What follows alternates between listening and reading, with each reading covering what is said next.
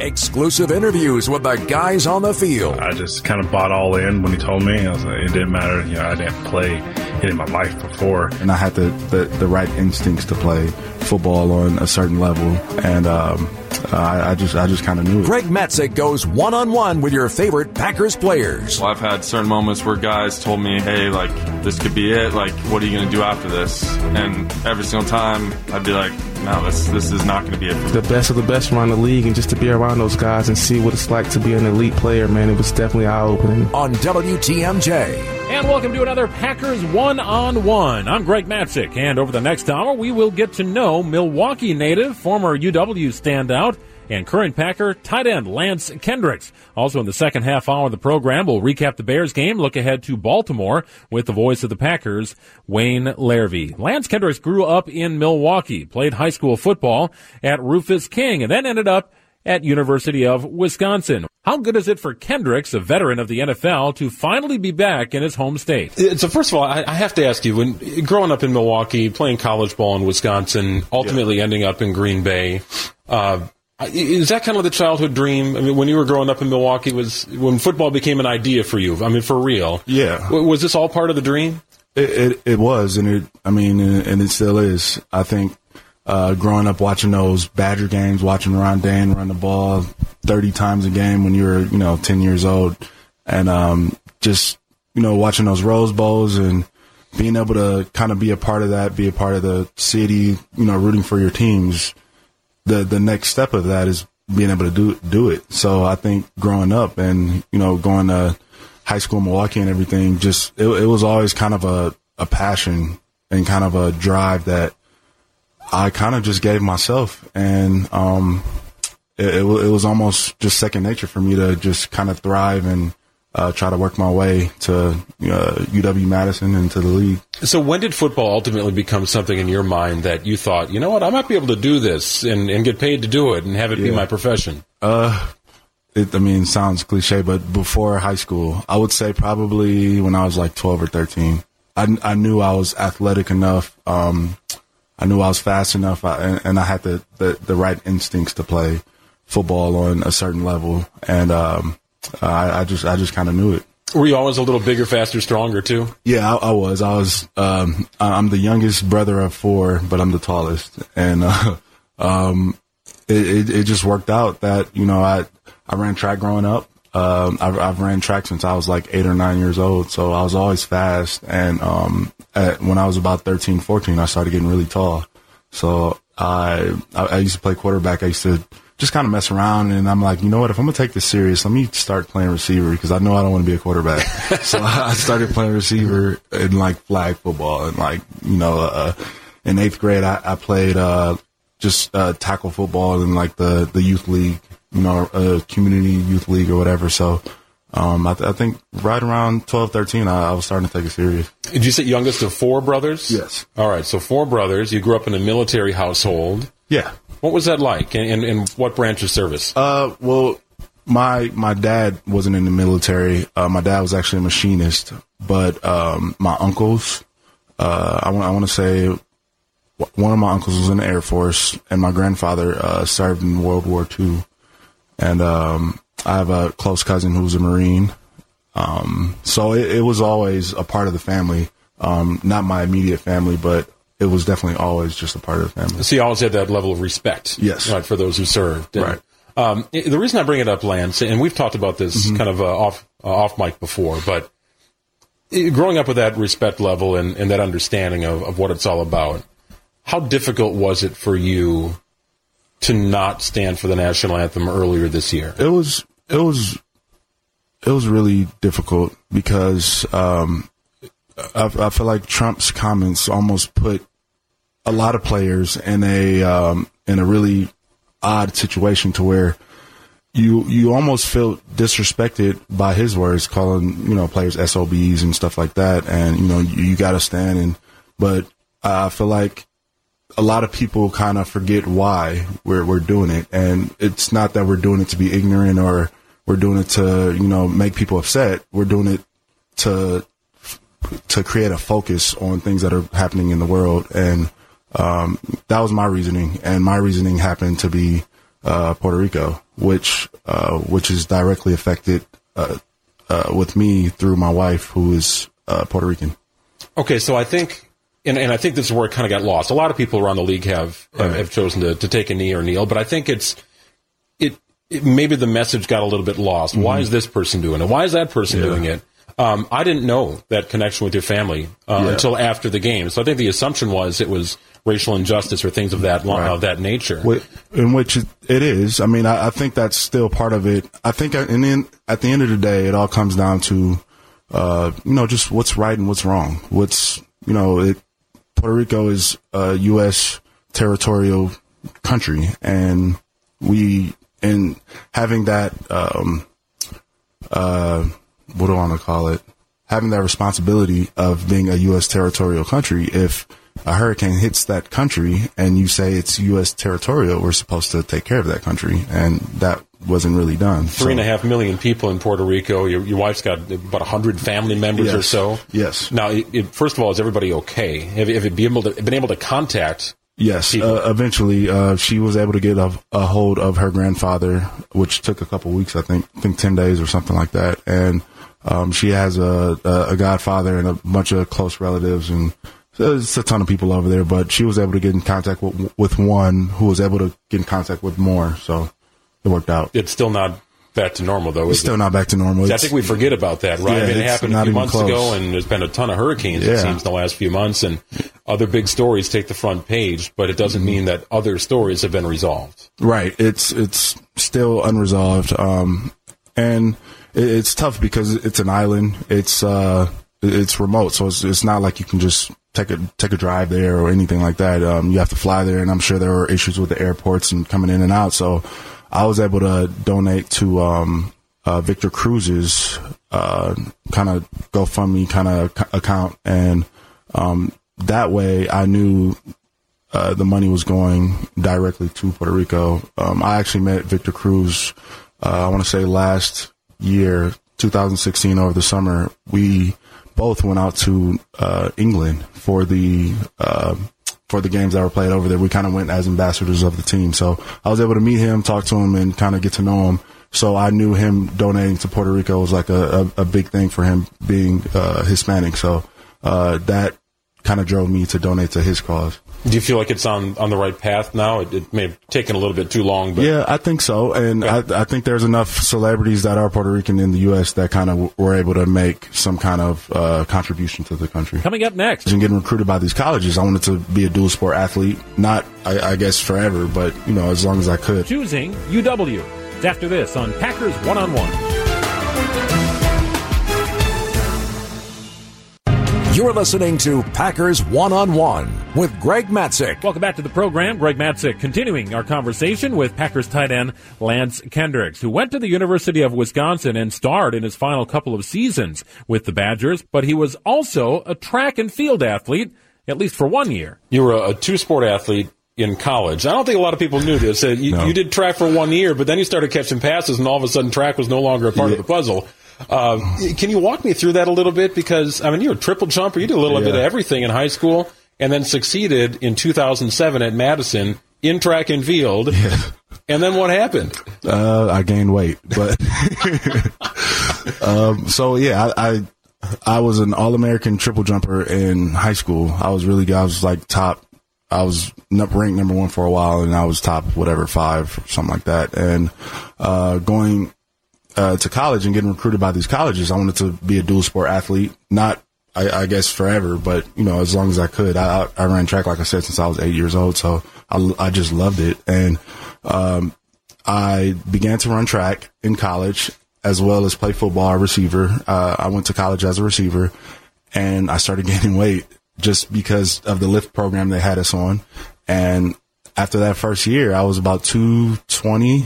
225, and I was like, I don't know if I could triple jump anymore, so let me just stick with football. And I had to learn tight end. I got changed over to tight end, so that was kind of new to me, so I wanted to make sure all my focus was on that. So track was fun. I went to the Big Ten championship track meet. I think I placed 9th, so I was like one spot away from getting a medal or something, or getting points for the team. But So it was your decision to walk away from track? It wasn't Coach Bielema? He didn't influence that at all? It was a little bit of both. I think we both had an understanding that, all right, it was fun. Let's take this. Let's start taking this serious, because I was kind of the next tight end out of a group of tight ends that went to the NFL over those past 5 years. Well, you're the only one that were running jet sweeps, though, if I remember right. You might have been the only tight end of the country running jet sweeps. Yeah, they were throwing me reverses and everything. I think I had one game I had like 3 rushes for like 90-some yards. Something crazy. Isn't that the tape that belongs in Mike McCarthy's office right now? Hey, remember when definitely. I did this? I'll bring that back. I got to call Coach Chris and get that.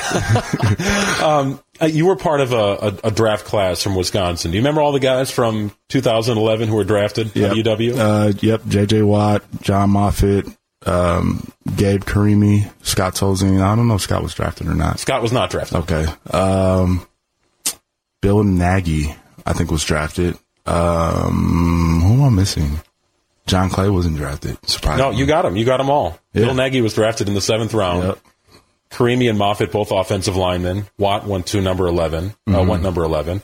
You're the only guy playing right now. Yeah. Yeah. I don't, knock on wood, but I think the main thing is just, everybody wants to know, like, how longevity works in the NFL. I think it's just taking care of your body and making sure that you're mentally just in it, and that also you don't kind of just drive yourself crazy with football. You like, some people are weight junkies, some people are health junkies.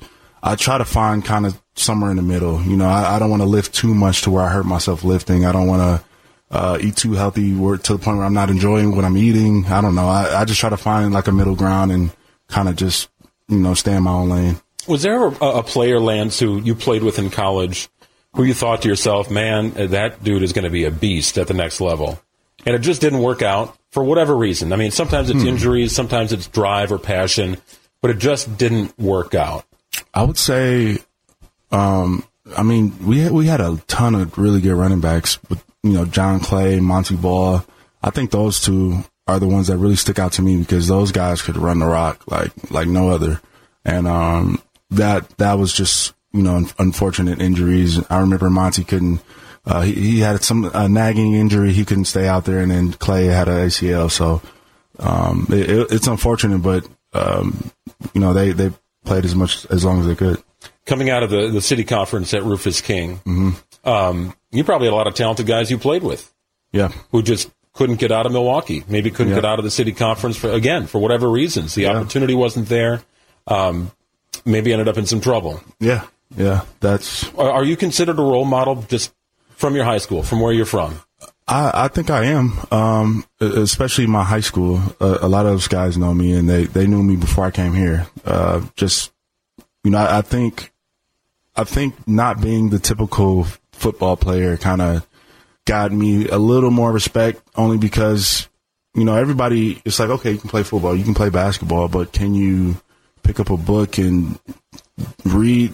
Are you educated in this, or can you draw? Like, art was my second passion other than playing sports, just because I knew I needed something to keep me busy as opposed to being out in the streets. So picking up a pencil and drawing, that was kind of my getaway. And it was fun. Like, I took that just as serious as I took playing football or running track. Is that an easy trap to fall in Milwaukee? It's a segregated community. I don't think there's any question about it. I've lived there. You lived there. Yep. We all know it. Yep. Very segregated. Is it an easy trap to fall in? It is. It's not only an easy trap to fall into, it's hard to get out once you fall into it. And I think the main thing is to just follow your heart, and you got to listen to those who if somebody gives you advice, you got to listen to those people. And I remember just coming out of high school, for me, the biggest issue for guys was grades. Like, they couldn't make a 2.0, and it's like, all you have to do is go to class. Like, just show up. And, if you care about football or basketball or baseball, whatever it is, if you care about it that much, then you care enough to go to class and just make sure you're on point with that. Because at the end of the day, if you want to play at the next level, you have to have good enough grades to get into college. And if you don't, then you can't. Coming up next, you have that kid, that you now have a new responsibility to protect him, make sure he's safe. Family life and giving back. It's after this on Packers One-on-One. Now, more of Packers One-on-One with Greg Matzek. And welcome back to the program, wrapping things up here in our first block of Packers One-on-One with tight end Lance Kendricks. Coming up in our next segment, we hear from the voice of the Packers, Wayne Larrivee. Well, we know Kendricks grew up in the Milwaukee area. Now he's living in Green Bay with a newly born child. How often do you get back to Rufus King? I was able to get back over the summer, and me and Lance Allen, we did a interview at my old high school. Other than that, I didn't get back. I wanted to get back for homecoming, but it was a tight schedule with that, and and having a month-old baby, it's kind of been tight too. So I definitely want to get back because I have to retire my jersey at some point. So that's I have to do it. So that needs to be done. You kind of walked me down the path to my next question. I know you're a new father. Mm-hmm. Congratulations. Thank you. You don't look too tired to me. Not today. Okay. Some days are better than others, right? Yeah, that's something. How has this totally flipped your world? I assume all for the better, but it's flipped. Yeah, it's just I think it's so instinctual. Once you have that kid, you know that you now have a new responsibility to protect him, make sure he's safe, to make sure that he's growing up in a well environment and everything like that. So I think for me, as being a new dad, especially having a new son, I know that I need to be his role model, and in order to do that, I got to make sure that everything's set up the right way, and I have the right people around me. And me and my wife, we just surround ourselves with good people. That I think that's important as well. Well, what do you love about it, and what do you not love about it right now? He's a great kid. I love having just a new presence in the home and a new gift. It's last year, right around the time he was born, my wife's mother passed of cancer. So, coming full circle to this year, within a month of my wife's mother's passing, we gave birth to our son. So it's kind of a blessing in disguise a little bit. So I love having him in the house, and then I guess some of the negatives would just be your sleep schedule just goes out the window. If your wife needs help at 3 a.m, your wife needs help. If you got to change a diaper here and there, late night, or hold him a while to get him asleep, just having to take turns. I mean, it could take a toll on both of you. I don't want to sound selfish, but it takes a toll on the men too. We got to get up and go to work. So while we're at work, we're still thinking about them at home. So it is tricky, man. You'll clear hurdles, and you'll feel like a new man once you don't have to bring a bottle out anymore, right? And they're on solid foods, and all of a sudden diapers are gone. It's like, woo! Yeah. You feel like you've really graduated. Yep, it's crazy, man. It's a life changer. It is. The final thing for you, what do you want to do when this is all done? When football is no longer your day job? I've always been into real estate, and I want to go into real estate development, community development. I want to be a developer and create communities and low-income housing for people so they can afford it. And I just know, growing up in the city, not everybody owns their home. A lot of people rent, and it's tough. It's hard to afford homes, and to be able to give people that, especially like younger couples, 25 to 28-year-olds, first buying their first home, you want to be able to afford it. So real estate has just somehow always been my passion. So, well, I feel like there's a city close to your heart that could use you. That can use it, yeah, definitely. Well, Lance, I appreciate your time, man. Thank you. Thanks for hanging out. Coming up next on Packers One-on-One, we turn to the voice of the Green Bay Packers, Wayne Larrivee, and look back on the Chicago win and look ahead to the Baltimore Ravens. It's after this on WTMJ. This is Packers One-on-One with Greg Matzek. And welcome back in. It's Packers One-on-One, the second half of the program. We devote the time to the voice of the Packers, Wayne Larrivee. Hey, Wayne. How you doing, Greg? I'm doing well, and certainly doing better after a Packers win, a much-needed win over Chicago, but we'll get to that in a second. This is a big time here for the Packers tight end group to prove that they can get the job done without Martellus Bennett. We just talked with Lance Kendricks for about a half an hour. A veteran in this group, to be sure, but where can he help this offense and maybe be a bit of a security blanket for Brett Hundley? Yeah, I think he can really help in that short to medium passing range for Brett. He's a veteran who knows how to get open. He's quick enough to get open in those short zones, and, Brett can see him right away and identify if he's open or not right away in the pass pattern. So I think that's really what they're looking for from Lance. Can he get the seam? I don't know. I would assume he can. I think he runs a little bit better right now, actually, than Martellus Bennett showed us. And so, you could look for him down the seam a little bit as well. This whole Bennett situation, Wayne, have you ever experienced anything like this? This is pretty up high on the bizarre meter here. Yeah, it really is, and he's manipulated the process. He's manipulated the system, is what he's done, and the league has got to do something about that. The Packers, number one, should not have dead money on their cap as a result of the bonus money owed to Martellus Bennett. As a matter of fact, they should get refunded whatever bonus money they've given him outside of the first year of the contract. So, that's number one. But number two, the guy absolutely manipulated the system. He told teams, had his agent tell teams he was retiring, and then when the Patriots called, he was back on the field. So I don't know what to believe, but it's a pretty shady situation, and it sounds to me like, Greg, I don't know if he ever really wanted to be here. It didn't seem like it. He never really fit in with the offense that well because he didn't run good routes. What can I tell you? Rodgers relies on these guys to run precise routes, and Marty doesn't do that very well. Kind of freelances a little bit, does his own thing. Brady was hitting him the other night in Denver on just, kind of scatter type plays and, that type of thing. So maybe they've got a little bit more of a system that accommodates that in New England. I don't know, but, he wasn't fitting in here. I can tell you that before the Rodgers injury, and then afterward, he had no interest being here. So Marty, the player, is a lot like Marty, the person, right? Just interested in doing his own thing, and whatever works out best for him, he's going to do. Yeah, I think so. I really do. And I think those people who say he quit on his team, that is not too strong a statement to say. I know players and coaches are saying, well, I wouldn't say that. Yeah, I'd say that. That's exactly what he did. When Rodgers went down and the going got tough, Marty got going. Yep, that seemingly follows Marty Bennett's career to a T. All right, Wayne, we move on to the good stuff that happened on Sunday. Packers earning a win over the Chicago Bears, and this was a Bears team coming off the bye week. They had seen the Packers play here back-to-back weeks. It was not impressive, let's be candid about it, and probably felt very good about their opportunities to beat the Packers on their home field. And boy, it sure didn't happen here. And credit the Packers for getting that pass rush that was sorely missing, getting Brett Hundley into a little of a rhythm.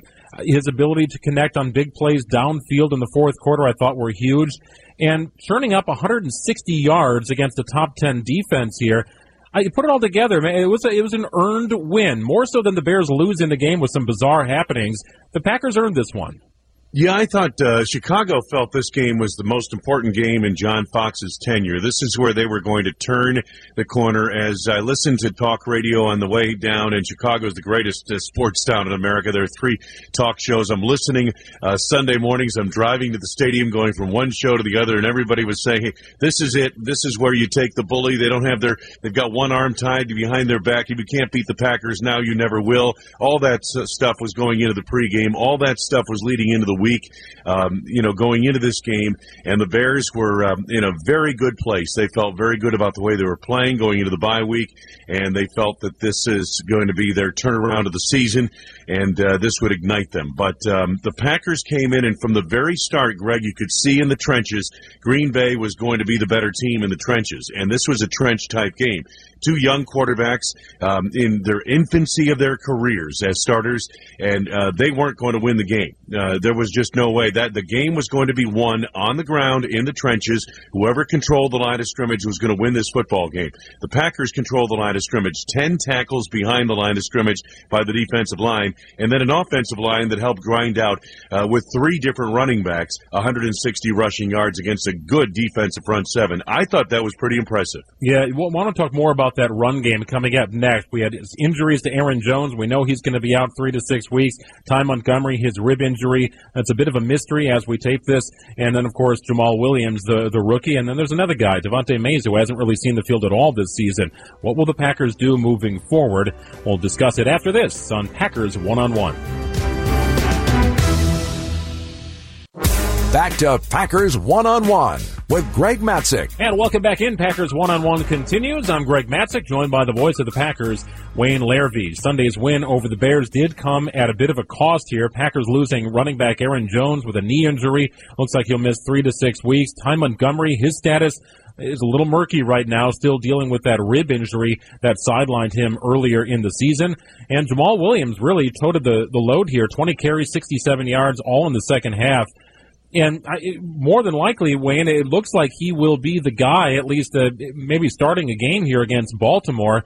I'm not sure. We'll find out, I guess, a little more on Montgomery's injury situation. But just when you have a good thing happen, the injury bug rears its ugly head.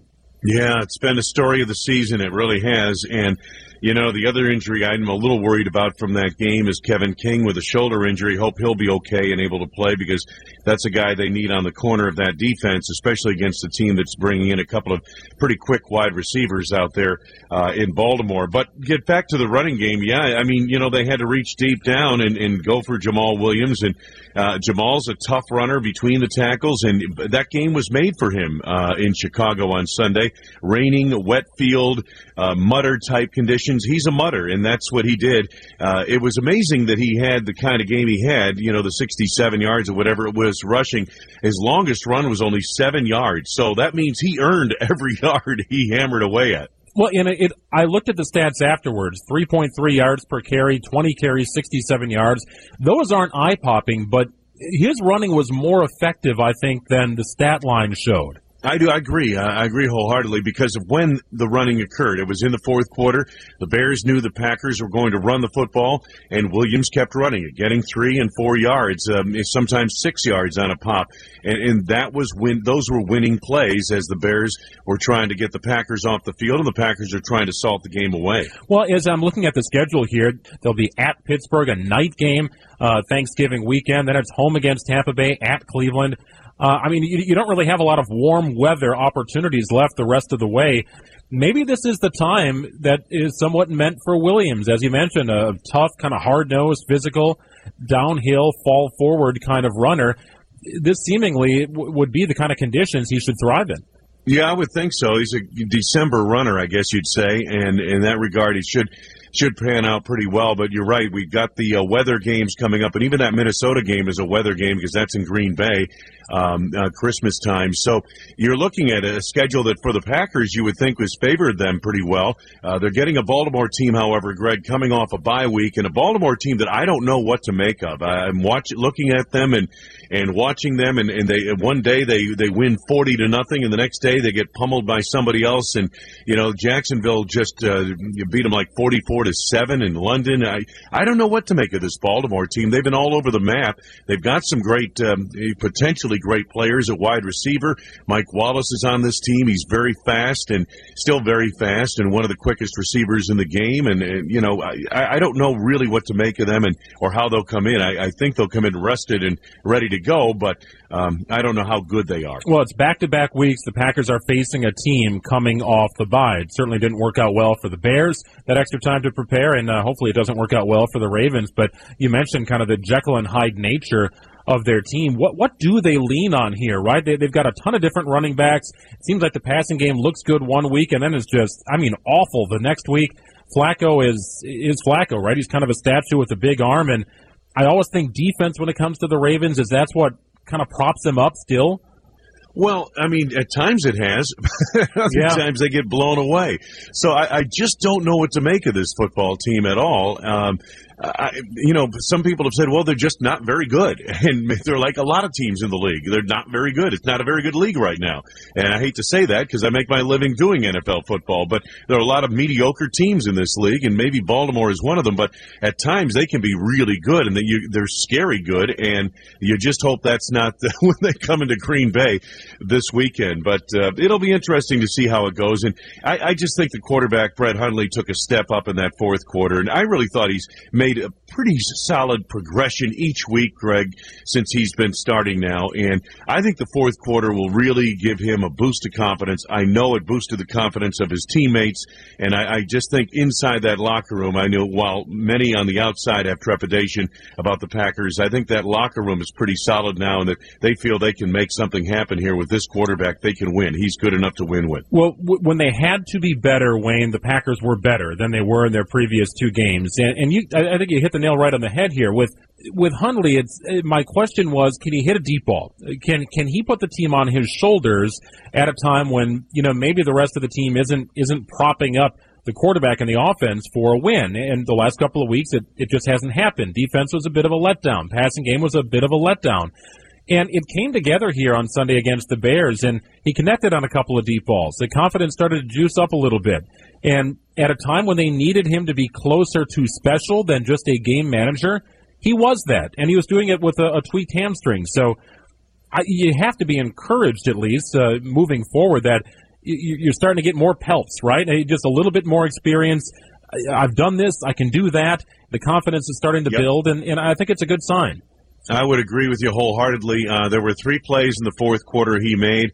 Obviously, the touchdown throw, which was a brilliant throw to Davante Adams. He threw him open, and you don't see young quarterbacks do that very often in the passing game. But he did it on that play.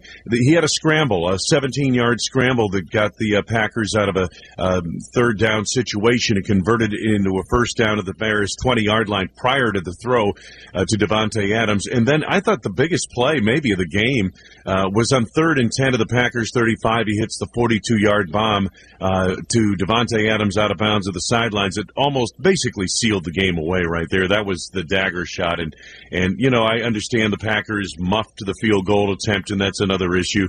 But the Bears had got the ball back. They had a glimmer of hope, but only a glimmer. And the way that game was going, I didn't think they were going to be able to get it done from deep in their own territory. So those 3 plays, I think, are what we saw as the maturation of a young quarterback right there. Let's see where he goes from here, Greg, but I think maybe we'll be able to, in a few weeks, point back to those 3 plays in the Chicago game that really made Brett Hundley. Coming up next, we'll wrap up the program. Do the Packers have 4 or 5 more wins on their schedule? It's likely what they'd need to be a postseason team.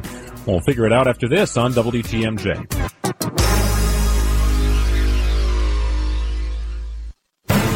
You're listening to Packers One-on-One with Greg Matzek. Wrapping up Packers One-on-One, I'm Greg Matzek, joined by the voice of the Packers, Wayne Larrivee. After that win over Chicago, back home to Lambeau to take on a 4-5 Baltimore Ravens team. You've got the Buccaneers, who are struggling, also on the home schedule. A trip to Cleveland, Carolina, Minnesota, Detroit, Pittsburgh, all on the schedule here on out. And Wayne, I don't know if or when Aaron Rodgers could be healthy enough to come back. I'm sure that if the Packers are looking like they are really in this thing, we might start hearing about a timeline. But first things first, let's take care of business here this weekend. When you look at the schedule, the way it's shaping up, and I know the NFL is a week-to-week sort of business, but do you look at this and say, yeah, all right, 4 wins, 5 wins, I think that's doable here for this team from here on out? Well, you look at the games that they probably will be favored in. I'm not sure if they'll be favored against Baltimore. I would think they might be this game at home. You've got to take care of the games you are at least the equal of from a talent standpoint of the opponent. The Baltimore game's a game you've got to win. If the Packers are going to go to the playoffs this year, they win this ball game Sunday in Lambeau Field. Pittsburgh, now come on, that's Pittsburgh on the road. Steelers are probably the best team overall in the AFC right now. Tampa Bay at home. Yeah, you're right. Tampa Bay struggling, Greg. Even if Winston plays at quarterback, you got to win that game at home. At Cleveland, you can't mess up at Cleveland. You've got to get a win there. Carolina is another team that's been up and down, but they were among the league leaders in many respects. And Carolina is a team on the road that is a very tough out at home. So that's going to be an interesting ball game. Then you've got Minnesota at home on December 23rd. Again, that's a situation where if you win that game, you got a good leg up on making the playoffs. And then you finish up at Detroit. Minnesota and Detroit have proven that right now, without Aaron Rodgers at quarterback, Minnesota and Detroit have already beaten the Packers and beaten them fairly soundly. It could be a tiebreaker situation. Who knows? Coming up late, you got to get to 9 for sure, and maybe 10 to get into the playoffs. You have to think here if you're the Green Bay Packers. It was an encouraging win. There's no doubt about that, Wayne. But if I'm going to try and bring everybody back to earth here, the Bears are a last place team. They played like a last place team at times. They got into their own way with 6 penalties in the first quarter. They used a challenge that I guess John Fox actually won, but it took points off the board and resulted in a turnover, right? So who defended the Bears better, the Packers or their own coaching staff? You had to win that game. You had to be better that game than New Orleans and Detroit, and even the second half against Minnesota. But realistically, that win means nothing on Sunday unless you can stack the success and do it again at home, because that's the last place team that you beat. Great, you did it. I know the Bears were favored, but you had to be better there. And it's a new challenge. It's a different team, an uncommon opponent, and you're back at home. So you really got to take another step here. You really do, Greg. And I thought the defense on the defensive line stepped up nicely. The front seven stepped up nicely. I think this week they're going to need to play better in the secondary against this Baltimore team. They're not a dynamic passing attack by any stretch of the imagination, nothing like New Orleans or even Minnesota or Detroit. But they're a capable offense, and this is a game where the Packers secondary is going to have to step up, in my opinion. And Greg, I think the Packers are capable of winning 5 games down the stretch. I don't think there's any doubt about that. But again, we'll have to see a little bit more out of that defense and consistency from that offense. And where are they going to get the running yards from in December when the weather's bad? And, that's the thing. They're going to have to grind out some games on the ground, I think, as well. All right, Wayne, we appreciate your time as always. Thanks for checking in, and thank you for listening to another Packers One-on-One. If you missed any of the program, check it out online at WTMJ.com.